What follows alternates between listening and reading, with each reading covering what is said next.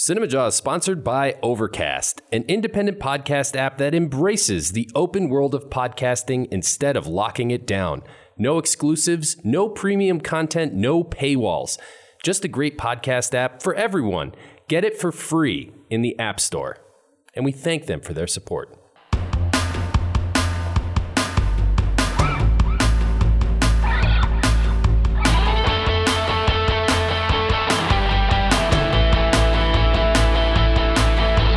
You're listening to Cinema Jaw, the greatest movies podcast ever, recorded on location from Ryan's house in Chicago. My name is Matt Kay, and with me is Ryan the Movie Guy, and sitting alongside us, right to my left, is Filmy and Phil. How we doing tonight, boys? This week on Cinema Jaw, Matt, we answer a very big question. Boxers or Briefs? No. Why was Ghostbusters so damn popular in 1984? Also a very important question. You're right.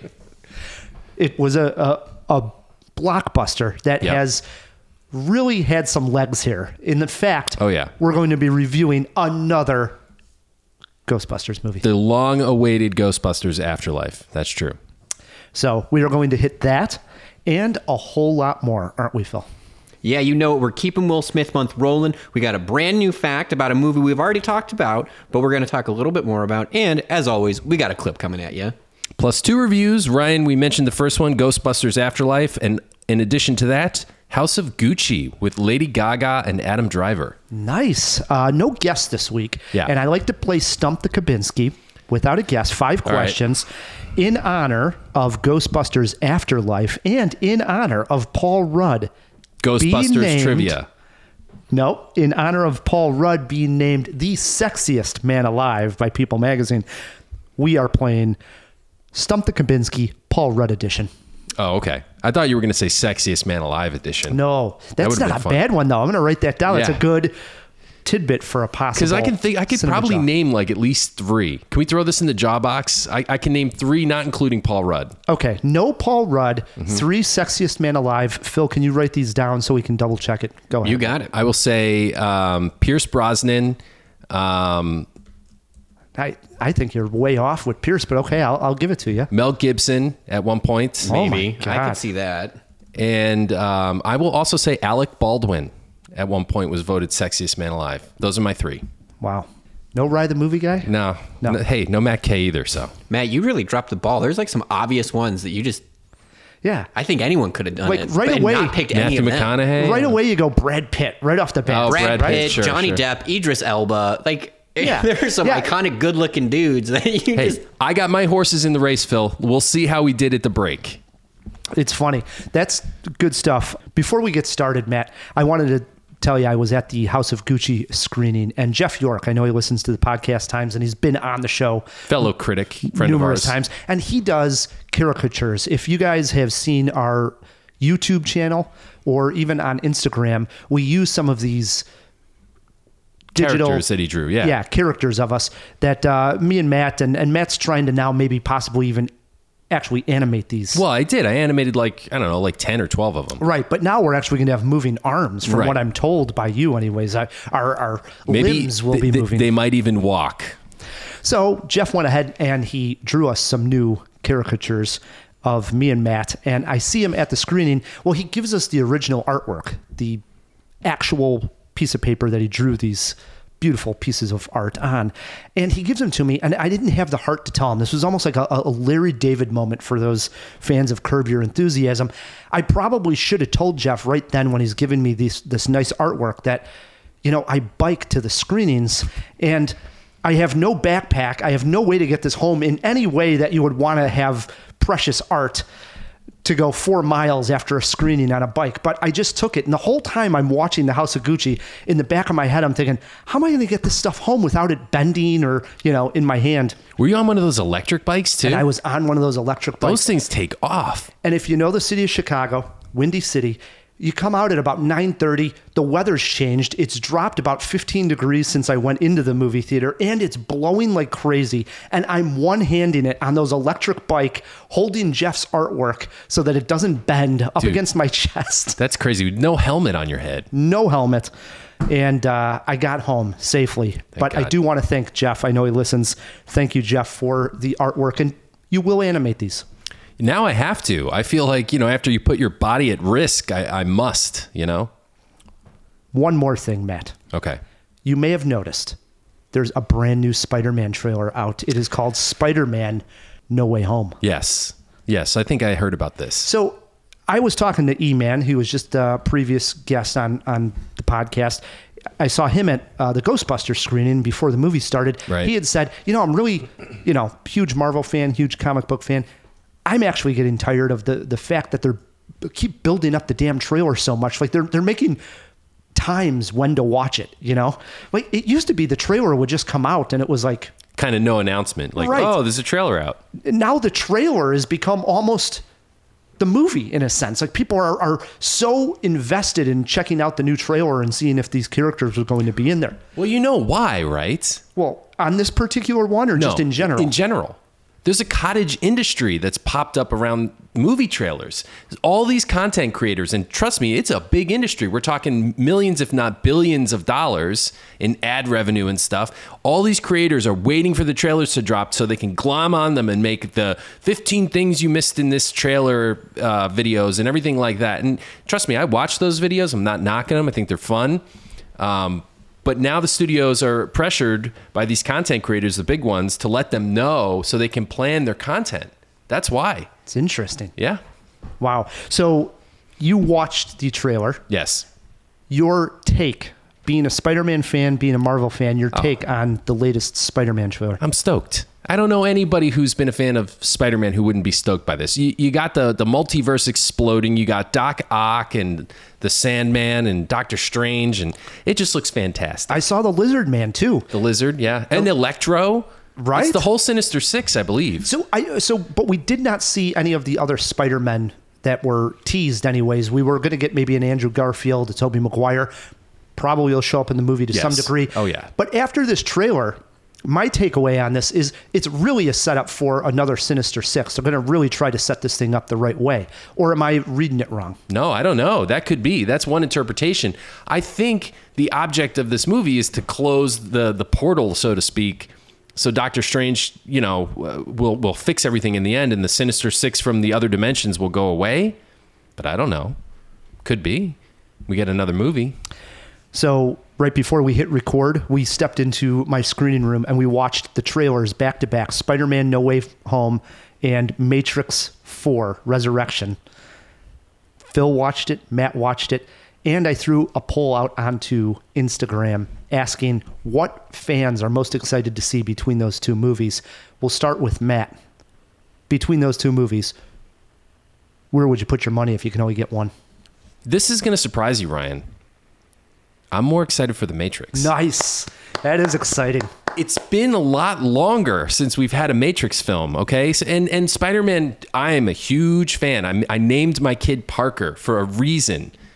But the Matrix trailers may be a little better, just speaking like of the trailers, and I am just a little bit more excited for that movie, I think. Phil? I'm right in line. I think Matt had the right answer here, right?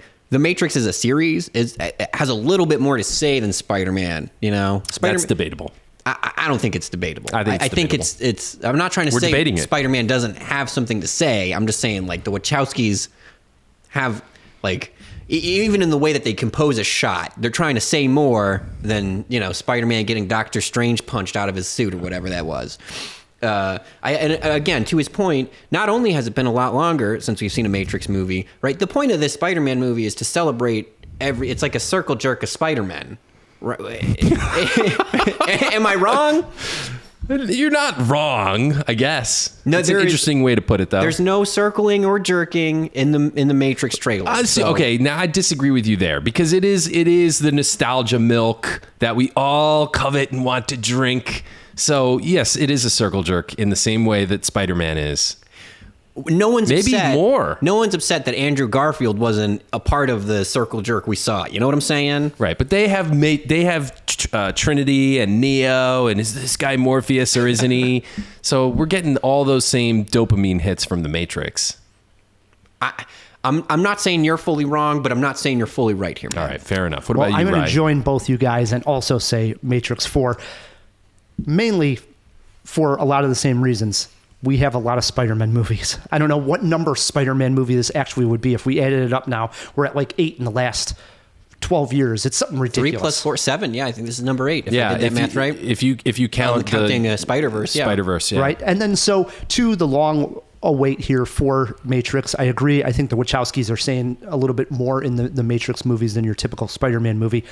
And that trailer just absolutely rocks. I'm so excited for it. So my money, if I could only see one, would go to the Wachowskis and the Matrix. When I threw this poll out earlier today, I just checked the results. As of now, Spider-Man is winning 61% Wow. to 39%. You got to. I believe that though. I think podcasting's like a relatively young demographic, folks. I mean, of course, we appeal to all ages, but Spider-Man's more current. You know what I mean? Wait, when you- was the last Matrix movie? You would have to be at least one of our ages or older. But if we have I'm sure we got fans who are Gen Z. Why do they care about the Matrix? I guess. I mean, yeah, I didn't think about it in those terms. You think it's a generational thing almost. Yeah, Spider-Man's been around for every generation since his conception. Really, the Yeah. Matrix was really only big in the '90s and early 2000s. Hey, Gen Xers have phones too. They can vote on Twitter, Phil. I'm not saying they don't. I'm just saying There's that they more don't. young people. Yeah, they clearly they don't. All right. Well, we'll plug our Instagram. That's where I actually threw it out. But we're on Twitter as well. Instagram, follow us at CinemaJaw. Let's get this show rolling with a Will Smith fact. Yeah, I teased it. We're talking about Pursuit of Happiness again because it's a great movie. And no, I'm not going to let you know that it's spelled with a Y because we all know that. In the movie, Will's character likes to fidget around with a little Rubik's Cube. And Will Smith, you know this guy, he's a great improviser. We've discussed that. The guy's top notch, top of his class.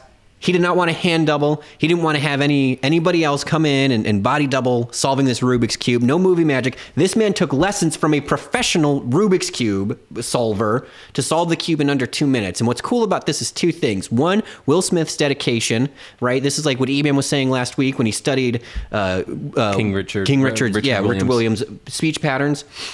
This man, he found, I didn't even know that was a thing, like a professional Rubik's Cube solver. I mean, there's a professional everything. I agree. Yeah. Professional circle jerk instructors. There's a band called the Circle Jerks. They're awesome. They I are hope awesome. they're in the Spider-Man movie. Well, okay, so it begs the question, you guys, can you solve a Rubik's Cube? Phil. No, I'm pretty good with the yo-yo though. No, I cannot either. Parker can solve the Rubik's Cube, and it annoys the crap out of me because Oh. I can't do it. Terrible. I know. I got to learn. Good stuff. Speaking of Rubik's Cubes, Ryan, the 1980s were a great time, and Ghostbusters came out in 1984.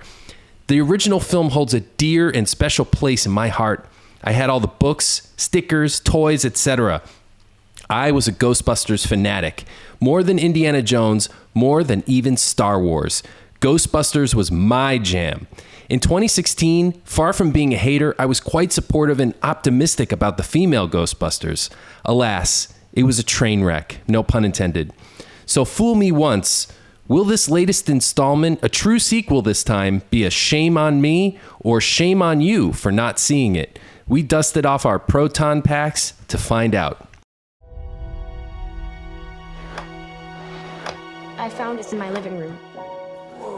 Killer replica. A replica of what? A ghost trap? There hasn't been a ghost sighting in 30 years. New York in the 80s? It's like The Walking Dead. Your dad never mentioned this to you? It's just my mom. My grandfather died. My mom says we're just here to pick through the rubble of his life. Wait a minute. Who are you? I actually got to have dinner with Dan Aykroyd once. It's a long story, and I probably told it on the job before. And I remember him talking about Ghostbusters 3. This was in 2010.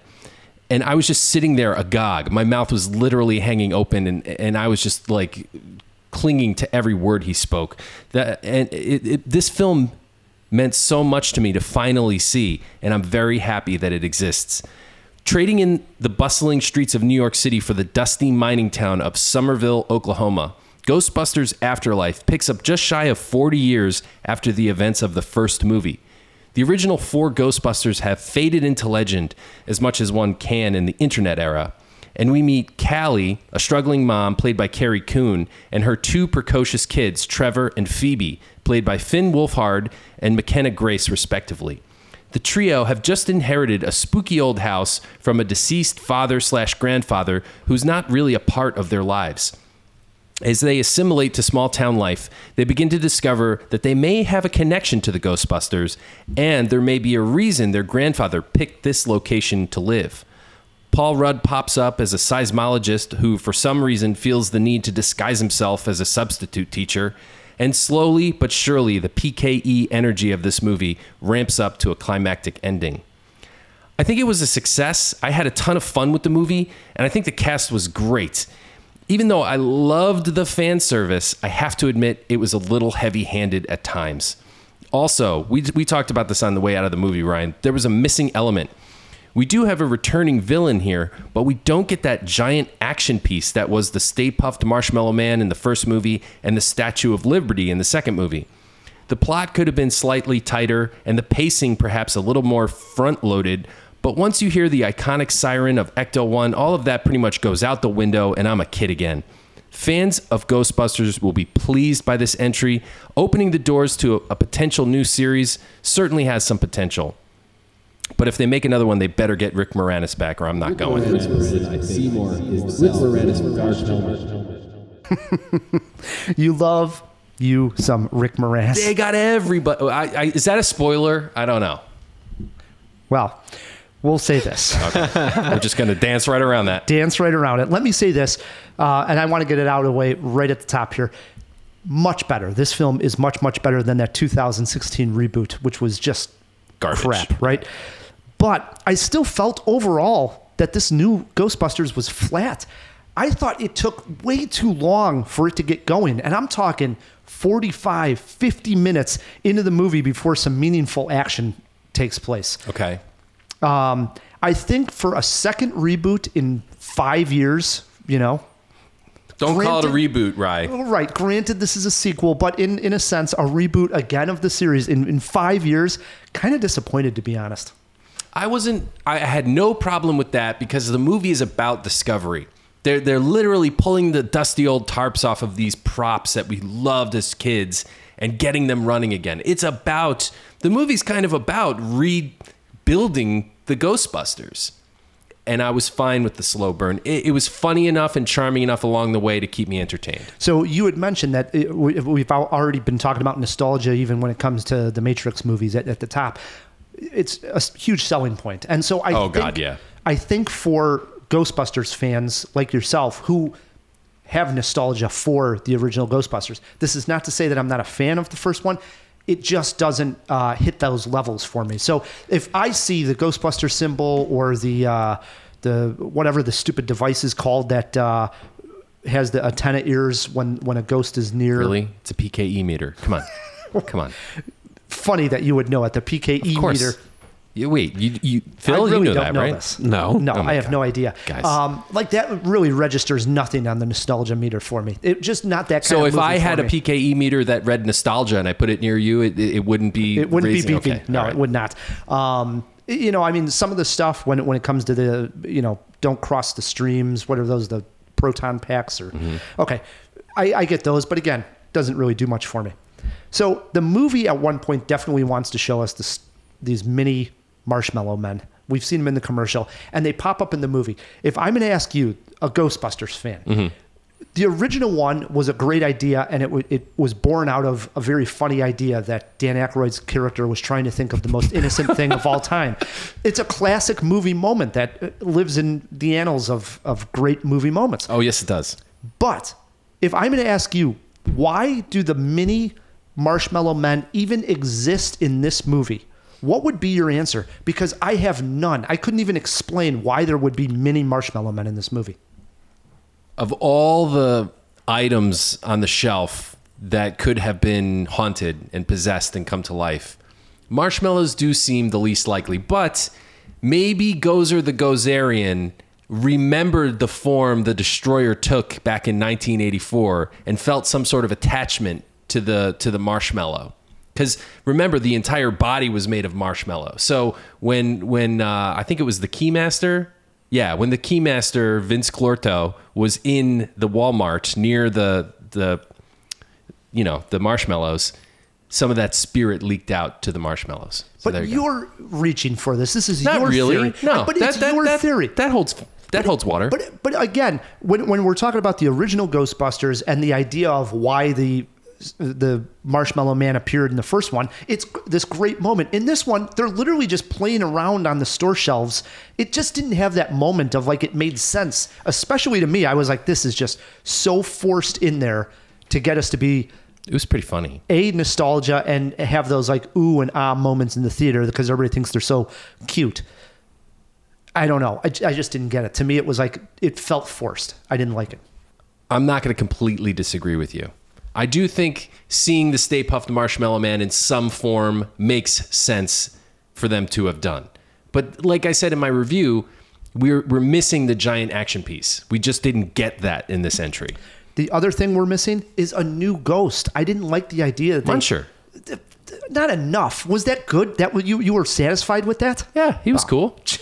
It was junk. And there was some real fan service at the end once all the ghosts start going ballistic. I pointed one out to you, in fact, from the cartoon where the eyeball comes out on a string, which was a ghost from the cartoon. I had the toy, and we get to see it in the film. I don't know if there's a name for this ghost. Whoop-de-doo. Who There's some cares? cool ghosts. The real Ghostbusters is a great show. Thank you, Phil. The cartoon. Yeah. Right. Okay. But how about a really good ghost is what I'm saying. I didn't think there were any that were nearly as memorable as Slimer. Librarian. All of them. The ones that were all in the original Ghostbusters. They needed not even just a set piece, new ghosts that were haunting the place. None of it worked for me on that sense. Also not going to completely disagree with you. But I'm not completely bashing the movie. You brought up how good the kids were. Yeah, especially Phoebe. Yes, Phoebe was Mackenzie. fantastic. Or McKenna. Fantastic.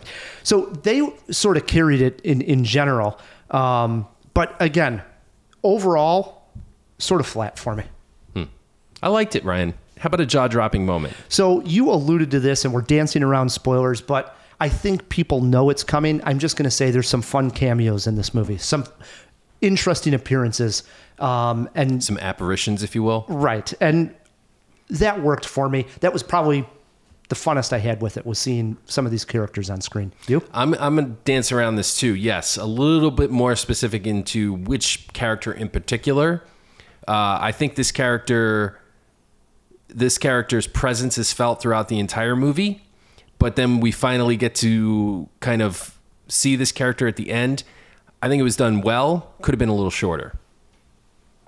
Gave me goosebumps at first, but then it was on screen for too long. But that was my jaw-dropping moment because it was like, oh, okay, they went there. Yeah.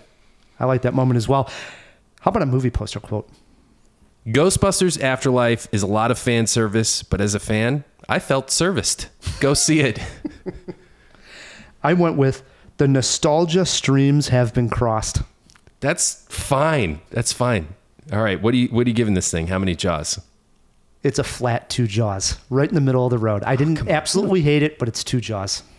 I'm going 3. Gets that extra nostalgia jaw from me. You're a much bigger Ghostbusters fan, so it makes sense. Yeah, at least it was a legitimate Ghostbusters film, not like the 2016 botched movie. Right. But it doesn't hold a candle to the original. No. Like, it's not something that, like... if Neither did Ghostbusters 2, to be fair. I mean, if kids went to the theater and this was their first introduction to the Ghostbusters, nobody would be like wowed by this movie like we were back in 1984. Yeah, Parker wasn't. I would like them to get their Empire Strikes Back. They have not had that yet. So while we're talking about it, and I mentioned the question at the top of the show, you go back to 1984, stacked year of movies, one of the bigger banner years of the 80s for movies. They were coming out like crazy.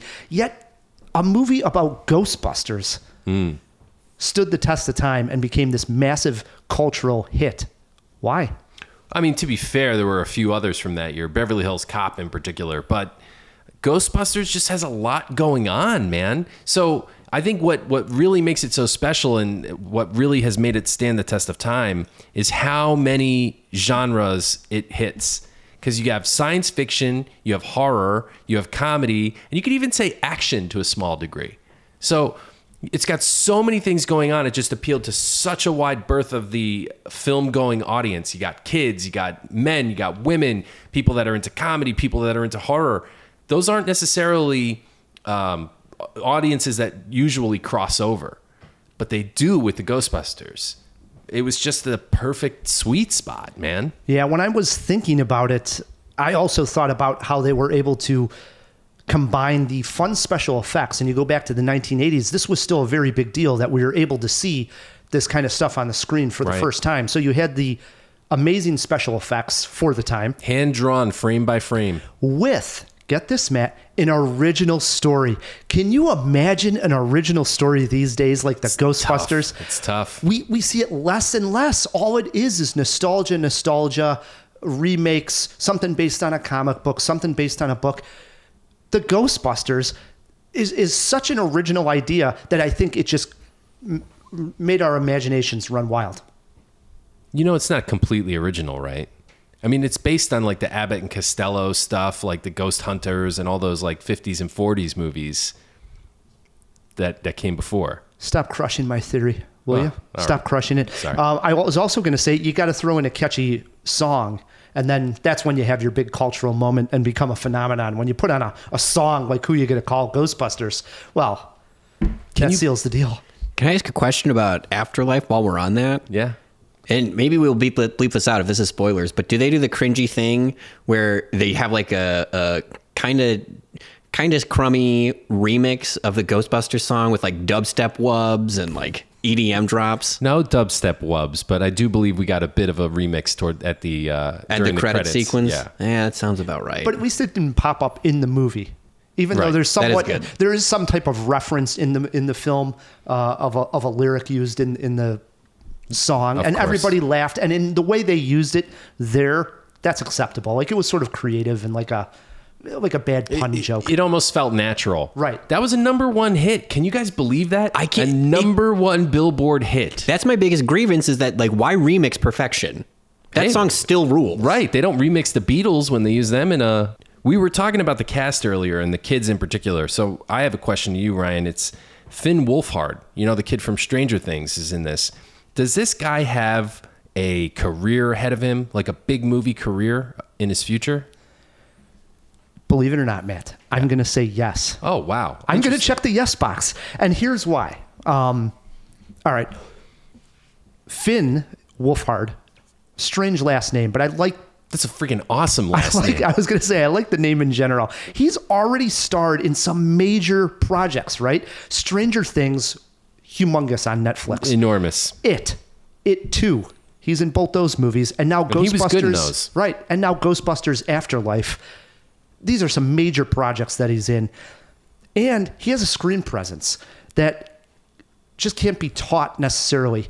And he's not relying on good kid looks like a Macaulay Culkin, in the sense where, oh, look at the cute kid. He's kind of awkward looking. Yeah, he just has an interesting look going on.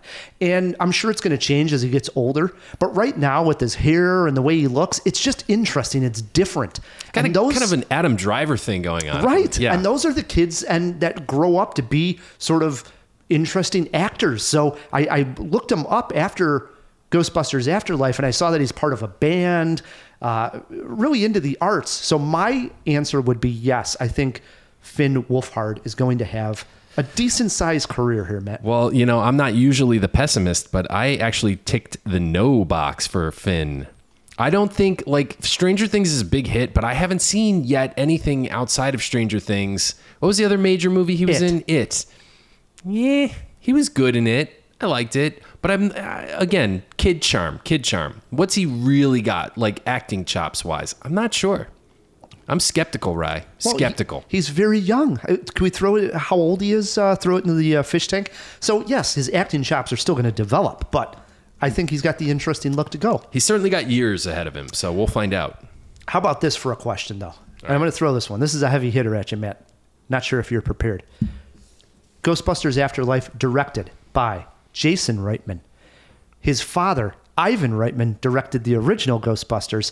Interesting that it's a father-son duo when it comes to like directing movies. Yeah. A director and their child. Do you got another one, sort of like the Reitmans, where you got two directors in one family like that? Yeah, I mean, the big one that springs to mind right away for me is Carl Reiner and his son, Rob Reiner. They've both directed some pretty amazing movies.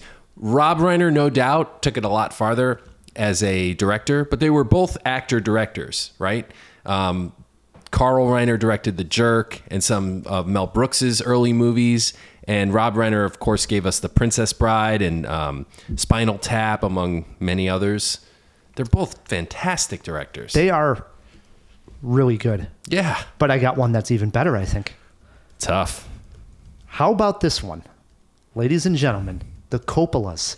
Francis Ford Coppola and his daughter, Sofia Coppola, legitimately have a masterpiece under their belt, which is very impressive. I mean, Lost in Translation for Sofia Coppola, still talked about to this day, being a masterpiece. And of course, Francis Ford Coppola. Where do you not go wrong with a masterpiece? Did The Godfather 1, Godfather 2, Apocalypse Now. You could go on and on. The Outsiders. I mean, you could even make a case for The Conversation being a masterpiece. So the Coppolas, wow, that's a lot of talent. And those are some great movies that both of them have directed.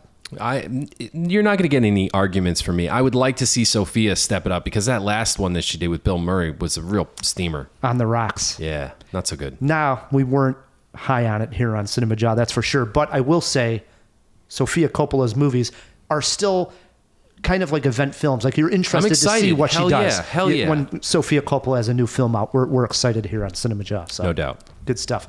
All right. So again, Matt Kay, 3 Jaws for Ghostbusters Afterlife. Rye the Movie Guy, only 2 Jaws. It will be probably the big movie this weekend and over Thanksgiving. It's a big family film.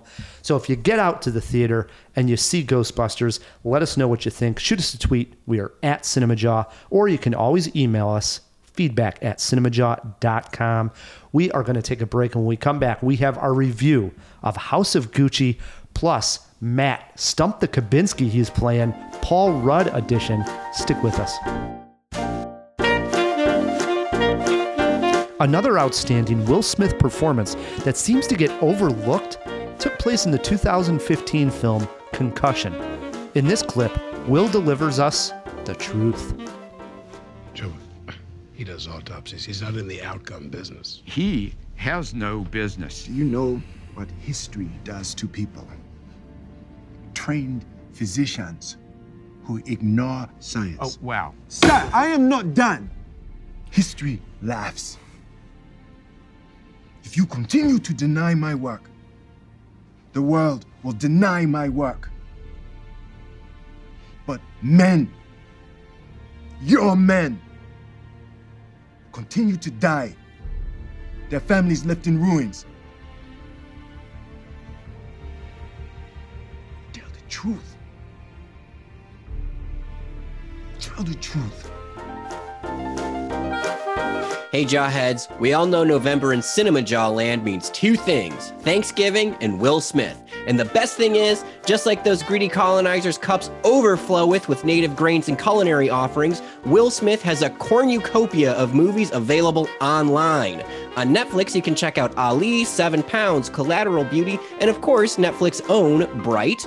Amazon Prime subscriptions include Life in a Year. The Aladdin remake is on Disney, obviously. And HBO Max subscribers rise up because I Am Legend, Hitch, Independence Day, Bad Boys 1 and 2, and Wild Wild West are all on there. And while you're at it, Will's got you feeling a special kind of way, and HBO Max also has you covered with a few episodes of The Fresh Prince from TV Land as well.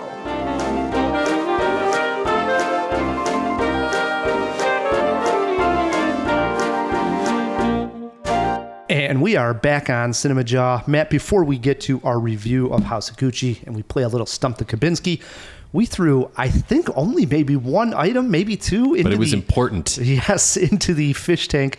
So let's open up said fish tank. Wait a moment! It's fish! Isn't it? DC!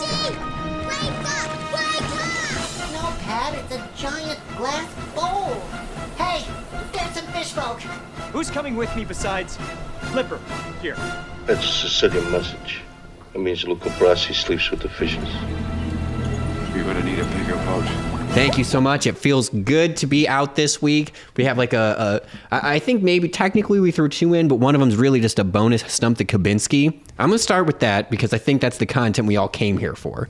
So Matt's 3 guesses for the sexiest man alive. Right. Refresh the jawheads. That was early in the show. Sexiest man alive. His 3 guesses. In order were Pierce Brosnan, Mel Gibson, and Alec Baldwin.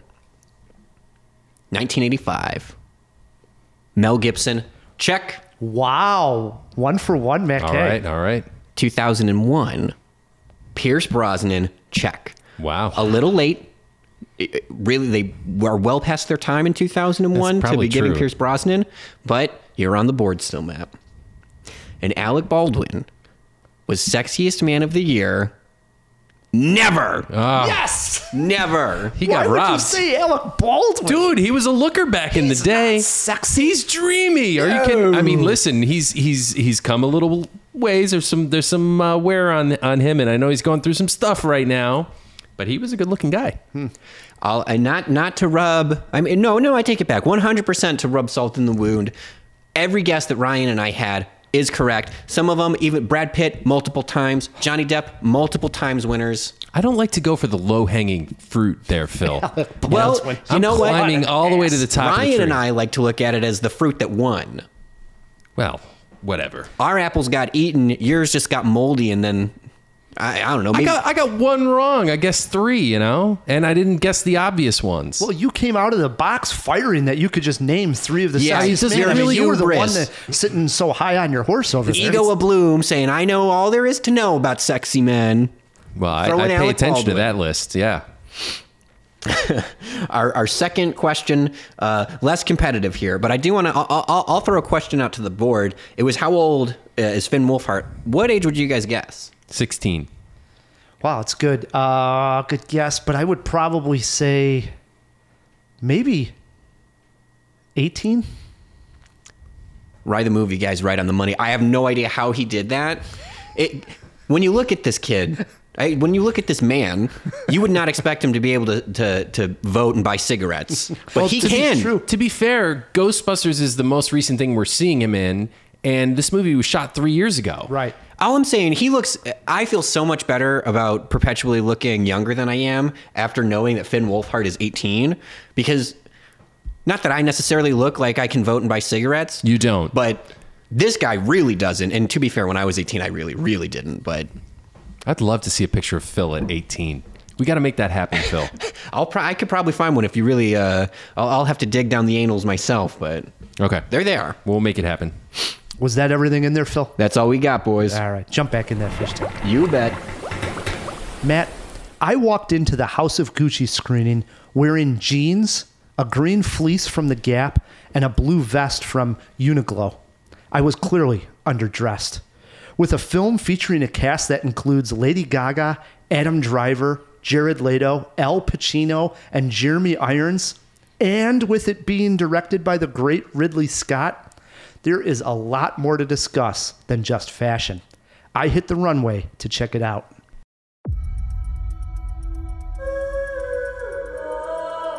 It was a name that sounded so sweet, so seductive. Synonymous with worth, style, power.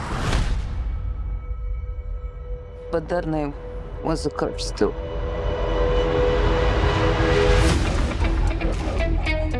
I've been a Gucci all my life. Your name is in the history books. Paolo, you are Gucci, you need to dress the part. It's chic. I mentioned my attire when going to the screening. I am by no means a fashionista, but I have certainly heard the name Gucci. That said, I was unfamiliar with the story of Maurizio Gucci's murder. The film is based on the book House of Gucci, the sensational story of murder, madness, glamour, and greed.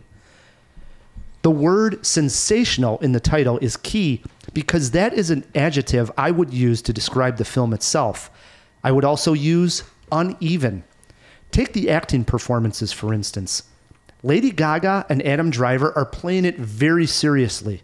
However, Al Pacino, Mr. Overactor himself, and Jared Leto are playing it as over-the-top sensational, which in turn plays it for laughs. The story follows Gaga's Parizia as she marries into the family and soon starts to stir things up, convincing her husband, Maurizio, to take certain actions against other Gucci members. Behind the scenes, the Gucci empire starts to crumble. The movie has a runtime of over 2.5 hours. Jeez. Yet the murder plot feels rushed over near the end. I have to mention 2 highlights here. The music, populated with 80s tunes, and the hairstyles. Gaga's look is fantastic, but I also love Adam Driver's hair and fashion in the movie. And finally, there's Jared Leto, who sports a bald head and colorful attire. The crazy hairstyles brought me back to what they did in American Hustle. A nice touch. Is this an award-worthy film? No. But I had a fun time watching the wild ride come to a conclusion. For fans of fashion and for fans of watching actors take on sensational roles, you will not be disappointed. I'm slightly recommending House of Gucci. Better fashion movie than Cruella? Different. I wouldn't say better when it comes to the actual fashion, because they're making constant fashion shows in Cruella. They're not necessarily doing that. There's one great fashion scene where they're actually at the runway, and Tom Ford, who, can we throw something late into the fish tank here? I believe Tom Ford is actually in the movie, but his character's in the movie for sure as well. Like, so I didn't understand. So Tom Ford directed 2 movies, A Single Man, which we did a review on, and he also reviewed that movie Nocturnal Animals, which we were very split on years ago with Jake Gyllenhaal. And he's a fashion designer, but I didn't know where he fit in the world of fashion. Then he later became a director. Well, it turns out Tom Ford sort of helped rejuvenate the whole Gucci brand when it was starting to sink and people were looking at Gucci the same way. He came in from Texas and he put on this huge show, and it sort of turned the whole company back around, and everybody was like, oh yeah, Gucci knows what they're doing, you know? So there is that one particular scene, but it's really about the craziness that this family, for having the fortune that they piled up and the way you think of the name Gucci of rich and power, they were a bunch of goofballs. I mean, Al Pacino, his son is Jared Leto, who's cousin to Adam Driver's character in the movie. And Al Pacino's character is basically saying, like, Adam Driver, you know, his nephew, is going to have to take over the business because my son's an idiot. You know, it's that kind of family. It's just like, well, I can't help what I created turn this over to my son because just a moron, you know? And of course, once all these quote unquote morons get together and start running the business, and then you enter somebody else into the family, like Lady Gaga's character, Parizia, next thing you know, there's murder involved, there's wackiness going on, and it's not what you would think of when you think Gucci and you're going into these expensive stores. Dude, that sounds awesome. Was there a jaw-dropping moment? Oh, yes.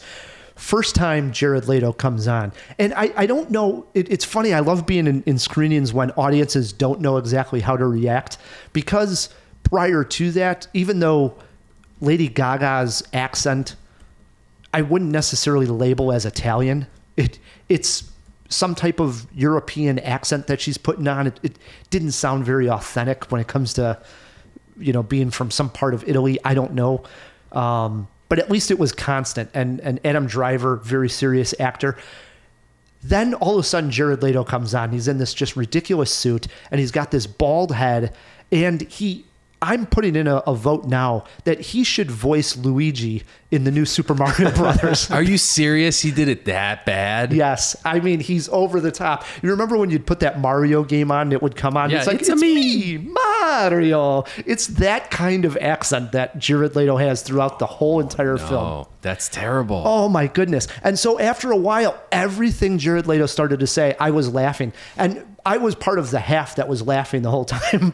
And then you got Al Pacino like overacting, yelling at Jared Leto and him, I'm sorry, Father. It's just like, oh my God, this is too good, you know? Oh, wow. I got to see this. It's a spectacle. It is. It is a spectacle. How about a movie poster quote? I went with this one. Like their handbags, overpriced, but fun to look at. All right. How many Jaws? 2.5 Jaws for House of Gucci. It is playing in theaters, not a streamer. So check it out, Jawheads. If you see it, if you're a fan, let us know what you think. Shoot us a tweet. We are at CinemaJaw. Phil, were you able to pull up that fact? Can we get a late jaw box here? What was Tom Ford actually in the movie? So, as far as I could tell, the man, IRL, Tom Ford, he's not credited if he is. Okay. So there's not even like a cameo appearance credit. Okay. Nowhere on IMDb does it mention Tom Ford, other than Reeve Carney playing Tom Ford, the character, which I will say we're bringing it all full circle here, as we love to do on Cinema Jaw, because Reeve Carney got his acting debut. He originated the role of Peter Parker on the Broadway Spider-Man show. Wow. So we have, Deep I wonder cut. if we didn't see him in the trailer either, but part of me thinks maybe we should have. I think you're right. It's the Broadway, and we better see some Miles Morales. He That's was all I'm left out of saying. the circle jerk. As far as we know, Phil. As far as we know. Yeah, that's true. He might be in there. Good stuff. Wow. All right. So Tom Ford not in it, the man himself. I love it. Good. Always good to get a late jaw box answer from Phil in there. Speaking of questions, Ryan, I was thinking, can you think of another movie where a crazy wealthy family has things go terribly wrong? Oh, like the Gucci family. Right. Exactly. Off the top of my head, one that came out not too long ago, but interestingly enough, also directed by Ridley Scott, was All the Money in the World, which was about the Getty family. Well, maybe this is a new vein that he's tapped. here. Right. Yeah. And this was, in this case, the grandson got kidnapped and they didn't want to pay the ransom money. That's right. That's right. With Christopher Plummer. And, Right. and he replaced, who did Kevin he replace? Spacey. That's right. Right after Kevin Spacey got kind Reshot of kicked out of the Hollywood. entire movie and ended up getting nominated for an Academy Award. So late in his career. Yeah. Mark Wahlberg's in there as well. I like that kind of story where, the rich guy's just not going to, be held accountable for like, oh, I'm just going to pay the ransom money right off the bat. He's going to play hardball with these guys, even though his grandson is at risk. Well, speaking of Al Pacino, my answer to this question is going to be Scarface. He's got, speaking of all the money in the world, he's got this empire, he's got the house, he's got his beautiful wife, his best friend, his sister. Everything's going well for Tony Montana, and he just wants more, He just can't help his greed, and things start to fall apart. It's so spectacular when they do. Brian De Palma is one of the best, man. It's a great movie. There's another one, as you were just talking, that I thought of. It was a Richard Gere movie. This was a much smaller movie. It was called Pretty Woman. No. But true. Richard Gere always plays the rich guy, right? Yeah. And he does it again in this movie, Arbitrage, where he's the owner of a company where he's about to sell it for like $500 million, but he's been cooking the books and he's going to make the sale. And then he's involved in a car accident where somebody dies and he actually tries to cover up that someone was in his car because he's trying to get this deal done. And I remember watching this at home, missed it in the theater, but it's a pretty good thriller out there too. Richard Gere, rich guy, always works. Well, most of the time. Most of the time. So we mentioned it's directed by Ridley Scott. And we very famously had a cinema war where we said, what is the best Ridley Scott movie? And we pitted his two big ones against each other. Blade Runner against Alien. Who won? You had Alien, I had Blade Runner, and it was Leo Brady, a movie guy who's so Alien won. Notorious Ridley Scott fan, which he could go either way, but he picked Alien, I remember. So you did win that one. How about this, though? Let's make it difficult. Take away Alien, take away Blade Runner. What's Ridley Scott's third best directed film, Matt? I know you'll probably choose Black Rain, right? We did do a review for the Patreons there. In all seriousness, Gladiator's great. That's probably where you went. But I'll say The Martian. I'm a big fan of The Martian. I think it's underrated. I have only seen The Martian once. I saw it twice. It's pretty good. Second viewing is good. So I wrote 3 down. Believe it or not, one was The Martian. Okay. The second one, I should say the first one I wrote down, but the second one I'm going to mention here is Gladiator. Of course. Where are you going? And the other one written down is Black Hawk Down. Oh, yeah. And I remember being absolutely blown away by how well he directed those action sequences with the helicopter down, the soldiers taking enemy fire from basically every direction. One of those kind of movies is very tough to direct, to understand the exact danger that those soldiers are in. And it came off on screen as action-packed and, He's one of the greats. Very tense, so. Yeah. You can't like just put Ridley Scott into a box. No. He can do anything. I agree. I mean, he did Thelma and Louise. When I looked over his filmography, I'm like, he's almost in that range of like an Ang Lee, where Ang Lee can go and do almost anything he wants. He could do action, he could do drama, he could do martial arts, he could do superhero movies. He's everywhere. Ridley Scott might not quite have that range, but I think he's probably more. Really? But yeah. He's in there. He loves his sword and sandals, and he loves his sci-fi. And now you're talking that he loves Rich Families in Trouble, like the two that we just mentioned. So yeah, dude, he's been all over the place. Yeah, Ridley Scott has done so many different kinds of movies, man. It's, if you really stop thinking, Thelma and Louise, I mean, come on. Yep. True. This is true. Great director. No doubt about it. No doubt. All right, Matt, that wraps up our talk on the House of Gucci. And it brings us to a very fun segment. It is called Stump the Kabinski. Bring it. Again, the rules are simple. 5 questions. We stump Matt if he only gets 2 or less correct. Matt wins if he gets 3 or more correct. All right. I'm going to win this time. I can feel it. In honor of the sexiest man alive, Paul Rudd, we are playing Paul Rudd themed trivia questions. All right. Question 1, over to Matt K. Matt, Paul Rudd has appeared in one movie with Leonardo DiCaprio. Name it. Oh, wow. I mean, this is a tough question 1, is it not, Matt? Oh, I got it. Paul Rudd and Leonardo DiCaprio appear in one movie together. All you got to do is name the movie. That's... Matt's illiterate, so I don't think he'll get this one. Was that a clue? No. All right. I was hoping it was. The Great Gatsby. Ooh. Phil? Romeo plus Juliet by Baz Luhrmann, boy. Very close. Very close. One. Both Baz. Yep. Matt, 0 for 1. Question 2. Dinner for Schmucks starred Paul Rudd and who? Steve Carell. All right, you're on the board. You are on the board. 1 question correct. We move on to question 3. Name the movie in which Paul Rudd befriends Jason Sudeikis as his best man. I Love You, Man. Oh, my goodness. Thank you, Matt. It's a good movie. 2 questions correct. You are 1 away from winning Stump the Kabinski. Question 4, Matt. Slap at the base. The movie Role Models starred Paul Rudd and who? I didn't see this one. Ooh, tricky then. Role Models. Paul Rudd and who? Yeah, I think this is like a garbage movie. I think it was probably somebody like a David Spade or but not David Spade. Paul Rudd and David Spade. I'm in that, right? I'm sort of in that vein, right? We were looking for Sean William Scott Stifler. Oof, even worse than David Spade by a lot. Sorry, Sean William Scott. All right, Matt has 2 out of 4 correct, so it does come down to this last question. Have we stumped them, or does Matt win it? Here you are, Matt.